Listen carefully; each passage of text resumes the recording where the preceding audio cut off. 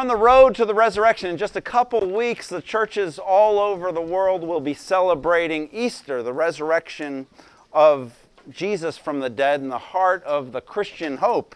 And so in preparation for that, we're looking at a few snapshots from the last days of Jesus, part of his journey to the cross and then ultimately to the resurrection. And I think as Jesus approached the cross, as he approached his final suffering, one of the things we see is that the extremes in his life were accentuated. The people who liked him really, really liked him. The people who were against him really felt antagonism toward him. And that just seemed to grow and develop as he went forward. And so today we're going to look at an interesting story. It's notably a story that is carried in all four Gospels. It's the story of the woman who anointed Jesus in preparation for his burial.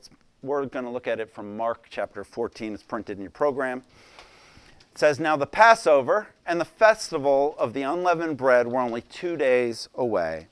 And the chief priests and the teachers of the law were scheming to arrest Jesus secretly and kill him, but not during the festival, they said, or people might riot. While he was in Bethany, reclining at the table in the home of Simon the leper, a woman came with an alabaster jar of very expensive perfume, made of pure nard. She broke the jar and poured the perfume on his head. Some of those present were indignant with one another. 'Why this waste of perfume? It could have been sold for more than a year's wages and the money given away to the poor.' And they rebuked her harshly. 'Leave her alone,' Jesus said. 'Why are you bothering her? She has done a beautiful thing for me. The poor you will always have with you, and you can help them anytime you want to. But you will not always have me. She did what she could. She poured perfume on my body beforehand to prepare for my burial. Truly, I tell you, wherever the gospel is preached throughout the world, what she has done will be told in memory of her.' Then Judas Iscariot, one of the 12, went to the chief priests to betray Jesus to them. They were delighted to hear this and promised to give him money. So he watched for an opportunity to hand him over." And this is God's word for God's people this morning. So Easter, we're going to be celebrating in a couple weeks. You know, it's interesting. It's a global holiday. Some people think it might be the most celebrated holiday in the world today. People in almost every country will be celebrating Easter in their own way. They say that about 80% of Americans do something in honor of Easter, something to celebrate Easter. Sometimes it's just getting a Easter bouquet or going to Easter dinner at grandma's or taking their kids to an Easter egg hunt or getting some Easter candy. You know, there's different things that we do. The markets are closed, the banks are closed for Good Friday. In Canada, they're closed for Easter Monday. I'm not quite sure what that is. One of the Canadians here can explain that to me later. But, what happens on Easter takes a little time to recover from, apparently, if you're a Canadian. But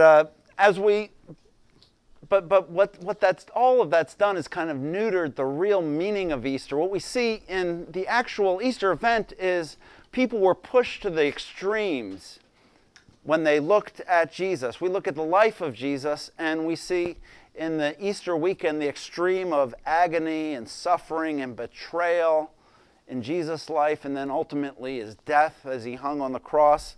And then 3 days later we see the ultimate victory, the ultimate triumph over death and suffering when he rose from the dead and was glorified in his resurrection.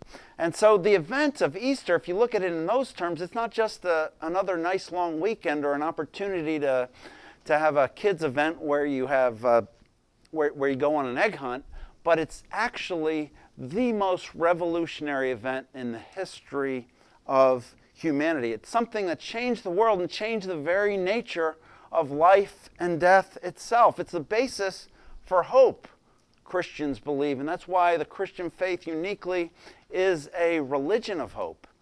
It's that way because of Easter, because of what we celebrate at Easter, the resurrection of Jesus from the dead. And so we're on the road to the resurrection, and we're seeing how some of these extremes manifested themselves as Jesus anticipated this event. And so as Jesus is just about to, Jesus has ended his public ministry, and he's with some of his closest friends.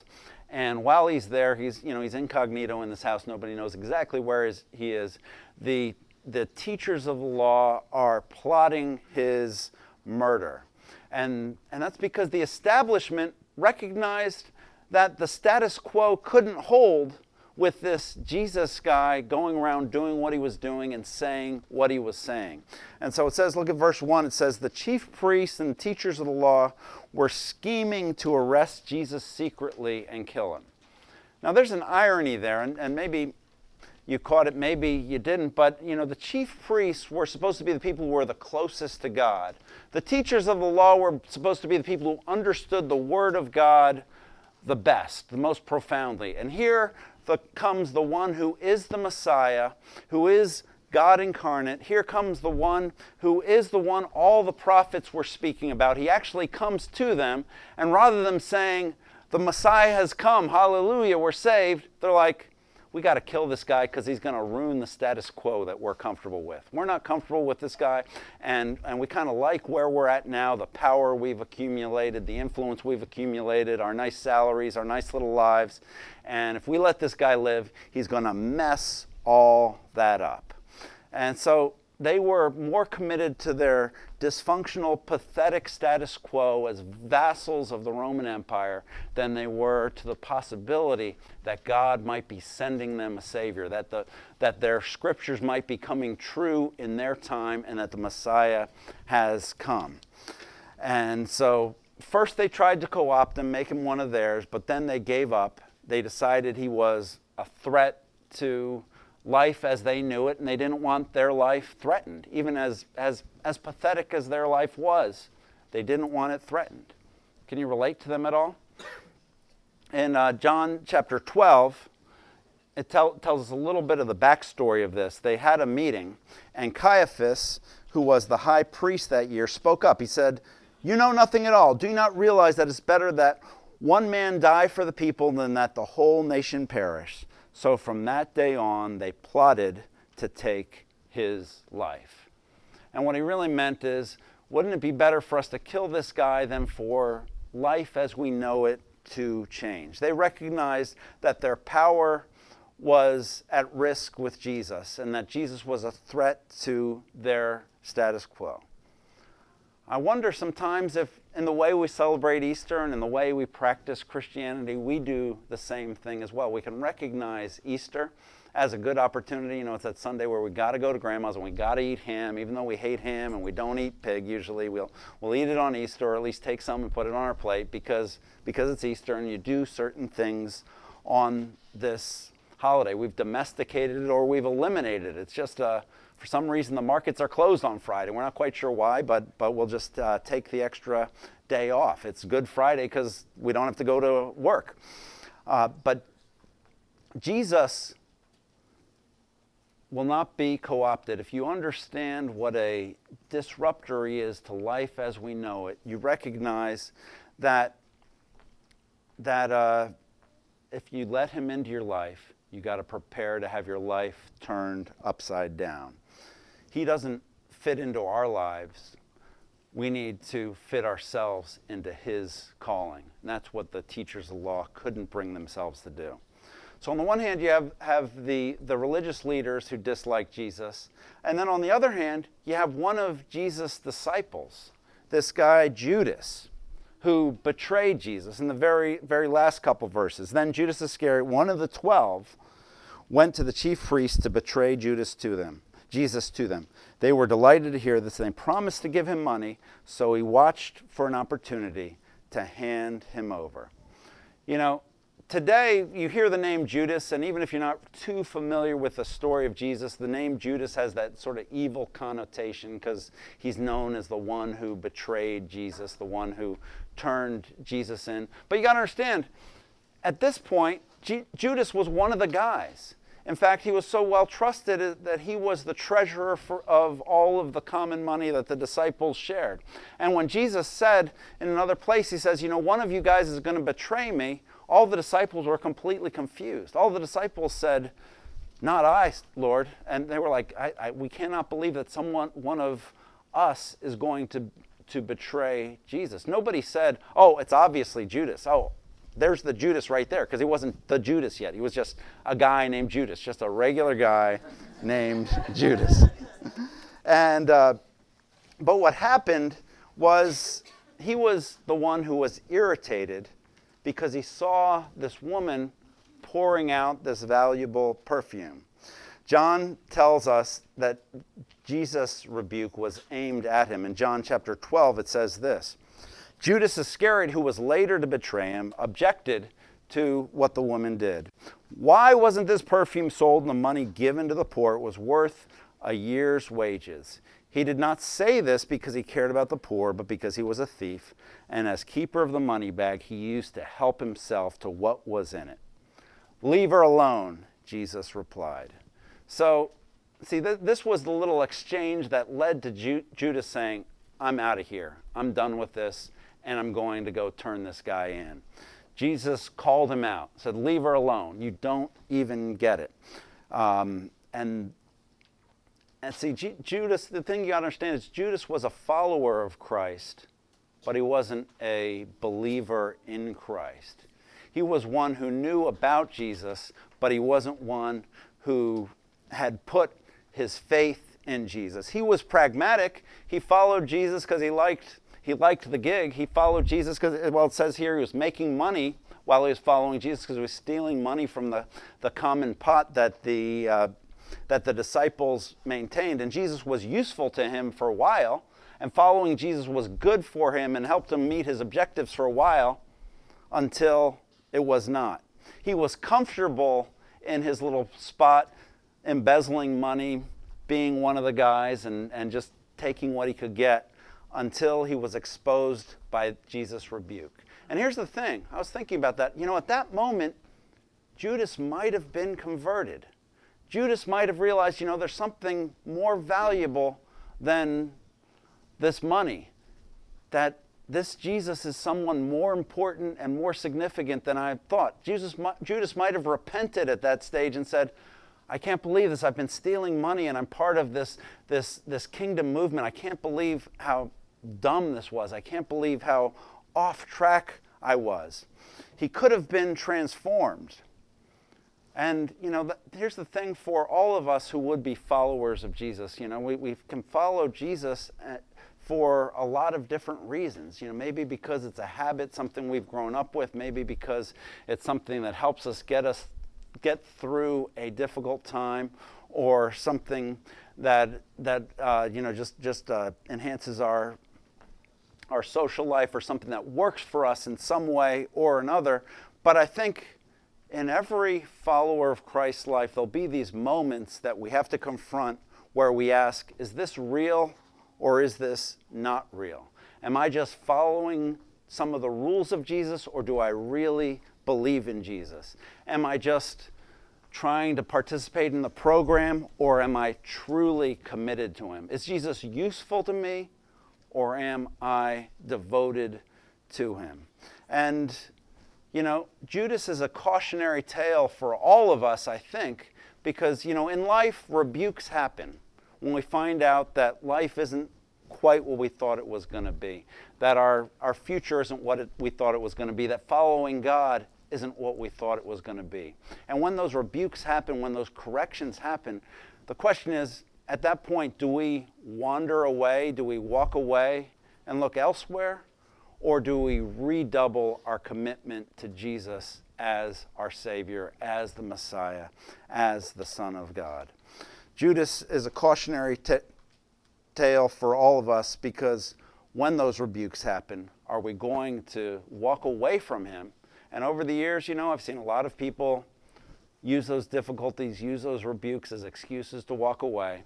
Or when those things happen, is that going to drive us back to him to experience the reality of his grace and mercy towards us? So we have Judas who betrays him. We have the chief priests who were defending the status quo. But then in the middle of it, we have this woman, this unnamed woman, who's a model of devotion. She takes this jar of very expensive perfume. In fact, it's so expensive, the writer says it was worth a year's wages. And so I think that's good, because that's kind of a transferable number. I mean, just think about your own life. What do you live off in a year? What do you make in a year? Imagine taking a year's worth of work and breaking that open and pouring that out in a matter of minutes. It was probably her most valuable personal asset, perhaps something that had been handed down to her for generations, and she just poured it out. There was this recognition that something special was going on, that they were in the presence of someone who was above, who was not just an average person. They were in the presence of God himself, and something profound was about to happen to this Jesus. Jesus says to his disciples, "The poor you will always have with me, but you will not always have me." See, what was going on is this woman had actually been listening to Jesus. This woman had actually been accepting what Jesus had said. This woman had actually been processing what Jesus had said. And Jesus had said that he was going to Jerusalem, he was going to die, and then he was going to rise again from the dead. And this woman grasped that. His disciples were still in La La Land. They thought they were going into Jerusalem to run a political campaign or something. But this woman understood that this might be the last time she saw him alive. She understood. She listened to him when he said just a few days earlier, the Son of Man came not to be served, but to serve, and to give his life as a ransom for many. She grasped all that, and that moved her to pour out this perfume on him. And Jesus says that she's the one who's actually a model for us. In verse 9 puts it this way: "Truly I tell you, wherever the gospel is preached throughout the world, what she has done will also be told in memory of her." And that's actually a remarkable thing, because if you're familiar, there's four versions of the life of Christ in the gospel: Matthew, Mark, Luke, and John. And you know what's interesting is they tell the same story, but from four different perspectives. And they include different incidents in his life. They kind of pick and choose different ones. But what's interesting is this story is in all four versions of the gospel, because all of the gospel writers said this event was important. This event gives us a perspective on who Jesus is and how we should respond to him. See, the call of Jesus is a call to commit, a call to pour ourselves out for him. You know, some people look at him and they're uncomfortable with the way he might disrupt their lives if he's allowed to stay there. Other people look at him and say, you know, this just isn't working for me anymore. But Jesus says, if you want me in your life, you got to recognize that I need your commitment. I don't need you to be perfect, but I need you to commit what you can. I like what he says in verse 8. She has done what she could. You know, Jesus isn't saying, you know, there's a price you got to pay, and until you can afford it, don't bother coming. He says all of us need to do what we can. And he doesn't say, you know, if you can't meet this standard, you're not going to get admitted. He says all of us have something to give, and all of us need to give what we have to give. And she happened to have this valuable bottle of ointment, and she poured it out. And so the question for all of us as we look at the person of Jesus is, what do you happen to have? What's the talent you happen to have? What's the ability you happen to have? What's the asset you happen to have? What's the strength you happen to have? What's the resource you happen to have that you could pour out for Jesus? Because he doesn't ask you to give what you don't have. And there's a lot of things, I think we're all much more aware of what we don't have.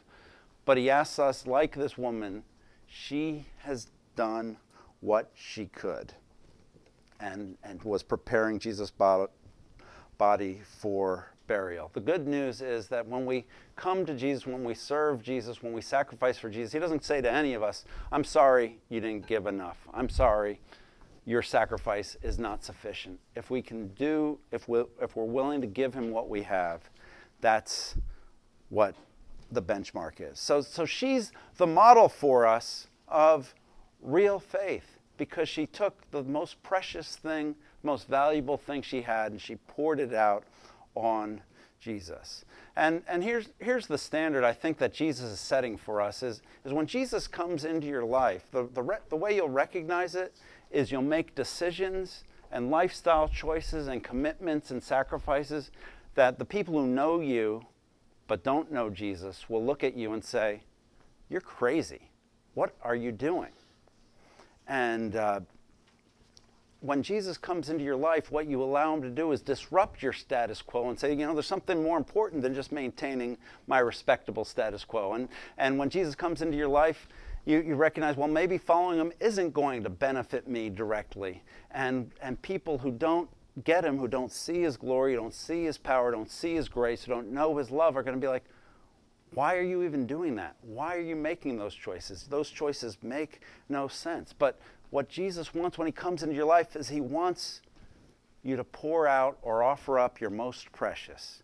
And maybe that's a precious possession. Maybe that's a precious ambition or career goal that you have in mind. Maybe it's a precious lifestyle choice that you would like to pursue, or a relationship that's important to you but you recognize isn't compatible with following Christ. And when you make that decision, people who don't know Jesus, who don't see Jesus, are going to look at you and they won't understand it. And they'll look at you and say, why this waste? Like the disciples said to the woman, why are you wasting this on Jesus? This is a little bit extravagant for this. But if Jesus is the Son of God, if he's the one who conquered death for you and me, then if he's worth following, he's worth surrendering your most precious thing to him. Story is told, famous example of this, an inspiring example, is a guy named William Borden, who was one of the sons of one of the richest families in America in the early 1900s. Grew up in Chicago, and in 1904 he went to Yale University and was, according to accounts of people who knew him then, he was one of the smartest kids and one of the most charismatic and talented kids there. But the whole time he was there, he said, you know what I'm going to do? I'm going to the Far East and I'm going to be a missionary to Muslims. And everybody thought he was crazy. One of his peers said he was throwing himself away to be a missionary. But he never wavered from that course, and so he finished at Yale. He went to graduate studies at Princeton, and then he headed off on a boat, because this was about 2000 or 1910 or so, headed off on a boat and made his way to Egypt. And in Egypt, he enrolled himself in a language school. He was going to learn Arabic so that he would be equipped to be a missionary among the Muslims in the Far East. But while he was in Egypt, he contracted spinal meningitis, and he died at age 25. Life was over. His ambition was over. All of his talent was gone. They found his personal Bible, and they were going through his personal effects, and on the back page he had written this: no reserves, no retreats, and no regrets. He is buried in Cairo, and the inscription on his gravestone read, apart from faith in Christ, there's no explanation for such a life. And that was inspiring to me. It's like, what can they say about your life that apart from faith in Christ, there's no explanation for the choices you're making? Apart from faith in Christ, there's no explanation for the lifestyle decisions you've made. Apart from faith in Christ, there's no explanation for the way you manage your affairs. And that's the benchmark for commitment. Those who lack faith, friends and family and neighbors, will look at you and say, this person's throwing stuff away. We don't understand why they live that way, when really the reason you live that way is because you see what really matters, what's really valuable is the surpassing greatness of knowing Christ Jesus. In Philippians 3, Paul the Apostle puts it this way: whatever were gains to me, I now consider loss for the sake of Christ. What's more, I consider everything a loss because of the surpassing worth of knowing Christ Jesus my Lord, for whose sake I have lost all things. I consider these things garbage, that I might gain Christ and be found in him. See, Paul is saying there's a new economic analysis, a new cost-benefit analysis. So you see the value of Christ in your life. You see the value of his victory over death for you. It changes the way you evaluate everything else. And all of a sudden, breaking up the status quo of your life might be worth it because of what you'll gain. All of a sudden, the small things you gain just from being conveniently connected to Christ become trivial compared to the grace that he offers to all of us. When you meet him, you understand, like Paul, like William Borden, like the woman, that the rational response is to be willing to pour out everything. It makes sense when you see Jesus. If you understand the victory of Easter, that makes sense for any of us to do. See, this woman saw what the disciples were blind to, that he was going to Jerusalem, that he was going to be rejected by the people, he was going to be arrested, he was going to be nailed to a cross, he was going to be forsaken by God on that cross, but he was going to be forsaken by his Father so that we could be accepted. He was the one who was immortal, and yet he was going to be killed so that we could live forever. He was the one who was the source of life, and he was going to die so that we might live. He was the sinless one, and yet he was going to be punished so that we might be forgiven. See, the real extravagance in the gospel is not what Paul or this woman or William Borden might have sacrificed for Jesus. You know what the real extravagance of the gospel is? If you start to understand the gospel, it's that Jesus poured out his life for you and for me. I mean, that's the story of Christianity, right? That's the heart of the Christian message. And so if we reject Jesus, we're rejecting his generosity towards us. If we try to use him for temporary gain, we're missing the point of what he offers to us. The real extravagance is the fact that he gave his life for you and for me. And that's the real significance that he invites us into. When we see his sacrifice, when we see the sacrifice of Jesus, we see his blood being poured out for us, when we see his body being broken for us, that's where we should look and we should say, why this waste? Why is the perfect, sinless Son of God willing to pour himself out for us? Why is the innocent Son of God being forsaken for me? Why is the beloved Son of God having his Father turn his face away from him? And the answer is, he's doing that for me. He's pouring himself out for me. The real precious outpouring is the outpouring of his blood so that you might be cleansed. The breaking of his body so that you might be made whole. As the song we just sang says, amazing love, how can it be that you, my God, would die for me? Let's pray. Heavenly Father, we know that often Jesus messes up the status quo we're trying to maintain in our life. I pray that you would help us to surrender that to him.